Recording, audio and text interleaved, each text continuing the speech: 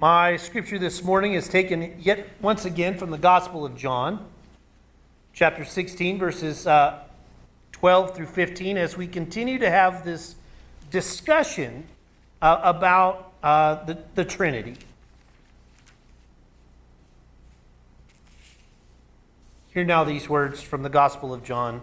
If you'd like to follow along as I read aloud, it is found in your pew Bibles on page 105.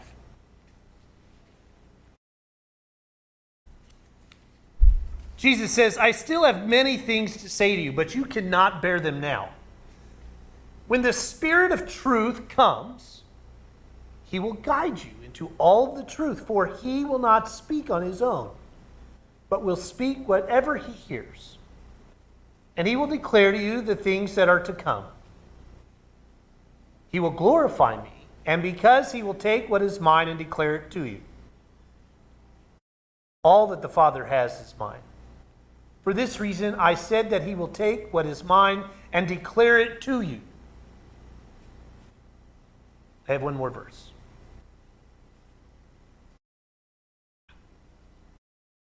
No, I don't. I'm just messing with you. I'm going to read it later. That's why it's not on there. Yeah, I have to be careful because my wife is operating the computer. But at least I'm going to be at camp for 2 weeks. Or 1 week. Or 2 weeks now. When I started this, putting this sermon together, I wrote down this note. Describe on a single sheet of paper what the Paraclete means to me personally, or the Holy Spirit. When and in what context have I become aware of God, the Spirit, helping and assisting and encouraging me? You see, I think part of the thing that we struggle with when it comes down to this idea of the Trinity is that in the Christian church, disciples of Christ, we are this melting pot of faith traditions under one roof. Some of us grew up evangelical, and so like the Holy Spirit has a different connotation. Holy Spirit means speaking in tongues, or even being baptized by the Holy Spirit has a different meaning to those of us that did not grow up in an evangelical world. Some of us grew up in a more established tradition that might have been from Catholicism. That Holy Spirit, the Trinity, was never something that they questioned or had any conversation about because that's just the way it is. In the Christian church, disciples of Christ, our original founders struggled with how to describe this because they themselves grew up in a Presbyterian movement that also believed in the Trinity as God the Three in One. The Holy Spirit to me was always something weird and scary. It was something that people would say that was inside of me. It would do things for me. It was my comforter. It was my sustainer. Now, when you're telling a junior high kid that, they start to get a little nervous. So you're telling me that God's inside of me, Jesus is inside of me, and the Holy Spirit tells me what to do. No wonder I hear so many voices. And it's a terrifying feeling. Because when you try to explain what the Holy Spirit is, it's just, how do you take it out of what we know and what we've read? This is what the Gospel of John is trying to ascertain.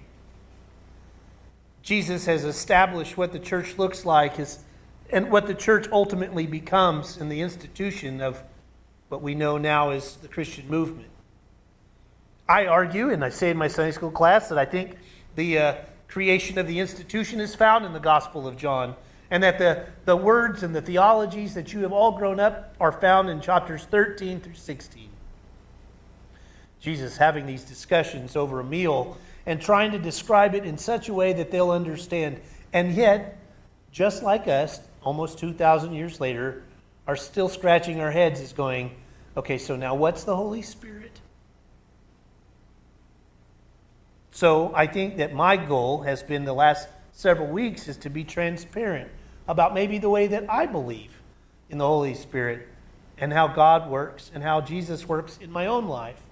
in the hopes that maybe just maybe, you would be able to have that conversation with yourself.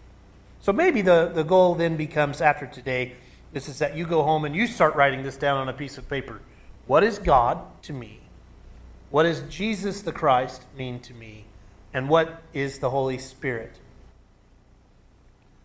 So here's what I came to understand. To me, the Holy Spirit was the guiding presence of God. I don't want to be flippant and say it's the Jiminy Cricket sitting on my shoulder, telling me I should do the right thing, and I choose not to. But for lack of a better purpose, there's a little bit of this. I come to this understanding biblically in the sense that in Jesus' own words, Jesus says, I will no longer be with you, but I will send the Holy Spirit, the advocate on your behalf, who will guide you and direct you. These languages matter. So the Holy Spirit then becomes the guiding presence of my life as I follow in the footsteps of my Savior. Now, please understand, I'm just trying to explain what it means for me. So when I talk about Jesus, Jesus becomes the model human being. Now, part of the problem that we run into is Scripture also says, how will you know what we're doing? Well, Jesus says very simply, well, feed my sheep. So for me, every opportunity that I have is not just about food, though. Every opportunity that I have to feed the sheep, that's being guided to me by the direction of the Holy Spirit. With me so far? Now, step 2.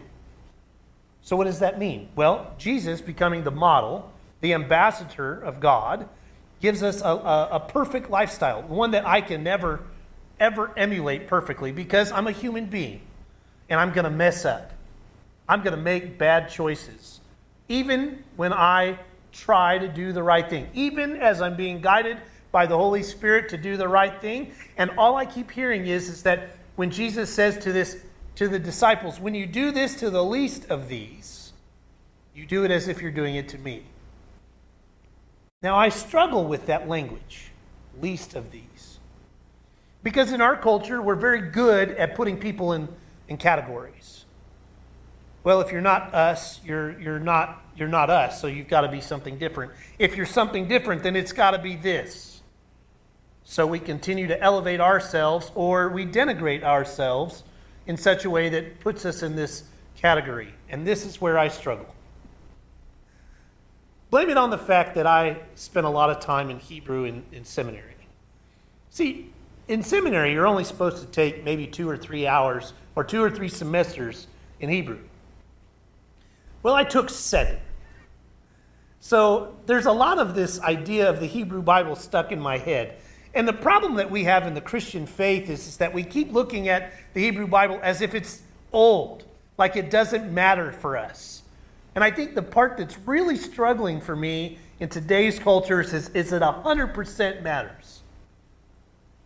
It's the human aspect of our walk of life. I would argue that the way that God looks at us is that we are all the least of these. It's our job to take care of humanity. Everyone that draws breath, and this is important, they even struggled with it in the Hebrew Bible a whole lot. That otherwise there would be no wars, there would be no conflict, but they struggled with it throughout the whole Hebrew Bible. And it's our journal of creation to say, and from that we can learn to do better, which we still have not, but that's another sermon for another day.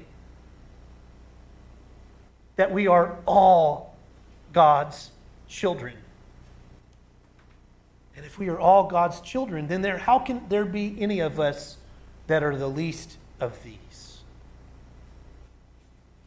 So when Jesus says, even when you do it to the least of these, he's saying, even when you do it for the person sitting next to you in the pews, the person you run into at Homeland, the person that makes a derogatory gesture with you when you cut them off on the side of the road, these moments, there is no least of these. And I think that Jesus is using it to challenge us. So if I believe that the Holy Spirit guides me to people, that's my barometer. And then, if I've been guided to these people, then my goal is to act like Jesus. And do you know how hard that is? Yeah, you do. You know how hard this is. So if I believe that, then what is God? Oh, this is my favorite part. God is all of those things, and then some. I, again, go back to this understanding when my Hebrew Bible classes, understanding that God is a creator that gives us the breath, that ruach, that motivates and creates life. God is life-giving. God is life-altering. God is the very essence of creation. When God spoke, boom, the world was created. When God breathed, humanity was born.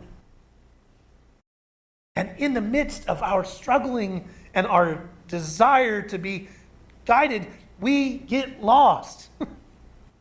And in the Hebrew Bible, we are so confused about where God is and how God motivates us that in the midst of it, God gave us a moment to pass over houses for all of those that proclaimed God as creator.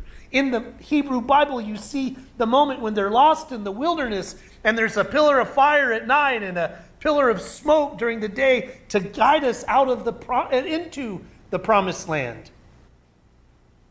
When we've been enslaved and captured by society and treated as less than for just being human, God is there. And it's hard to hear God's voice. I think that's the part we struggle with so much. And it's why these deep concepts of, and I don't know if it's that deep, but I think that the idea of establishing what the Trinity means is important to who we are as Christians. And the thing that makes us unique here in the Christian church, disciples of Christ, is our goal is to have the conversation. Because that's how it works for me. It might not work that way for you. And for us, that's okay. It's beautiful to be able to hear how God has guided you in a different way. I mean, again, we're this melting pot of people that have grown up in all types of different understandings. But the part that I really want to be careful of is I don't want us to look at the Holy Spirit as the Cinderella of the Trinity, as if at some point it just disappears from our life. I think it's important to look at the way the Holy Spirit does move in our life and to listen to when God calls us into that moment.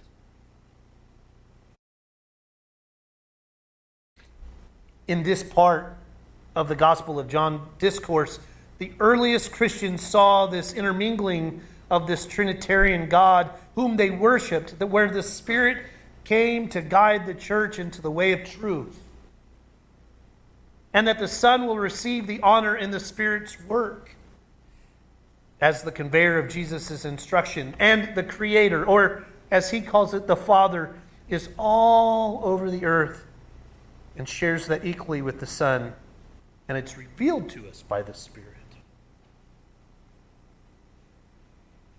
I think it's important that when we have these conversations that we recognize that in this moment, those places where you feel a nudge to acknowledge it, to make it something that you are the image of Christ in the name of God.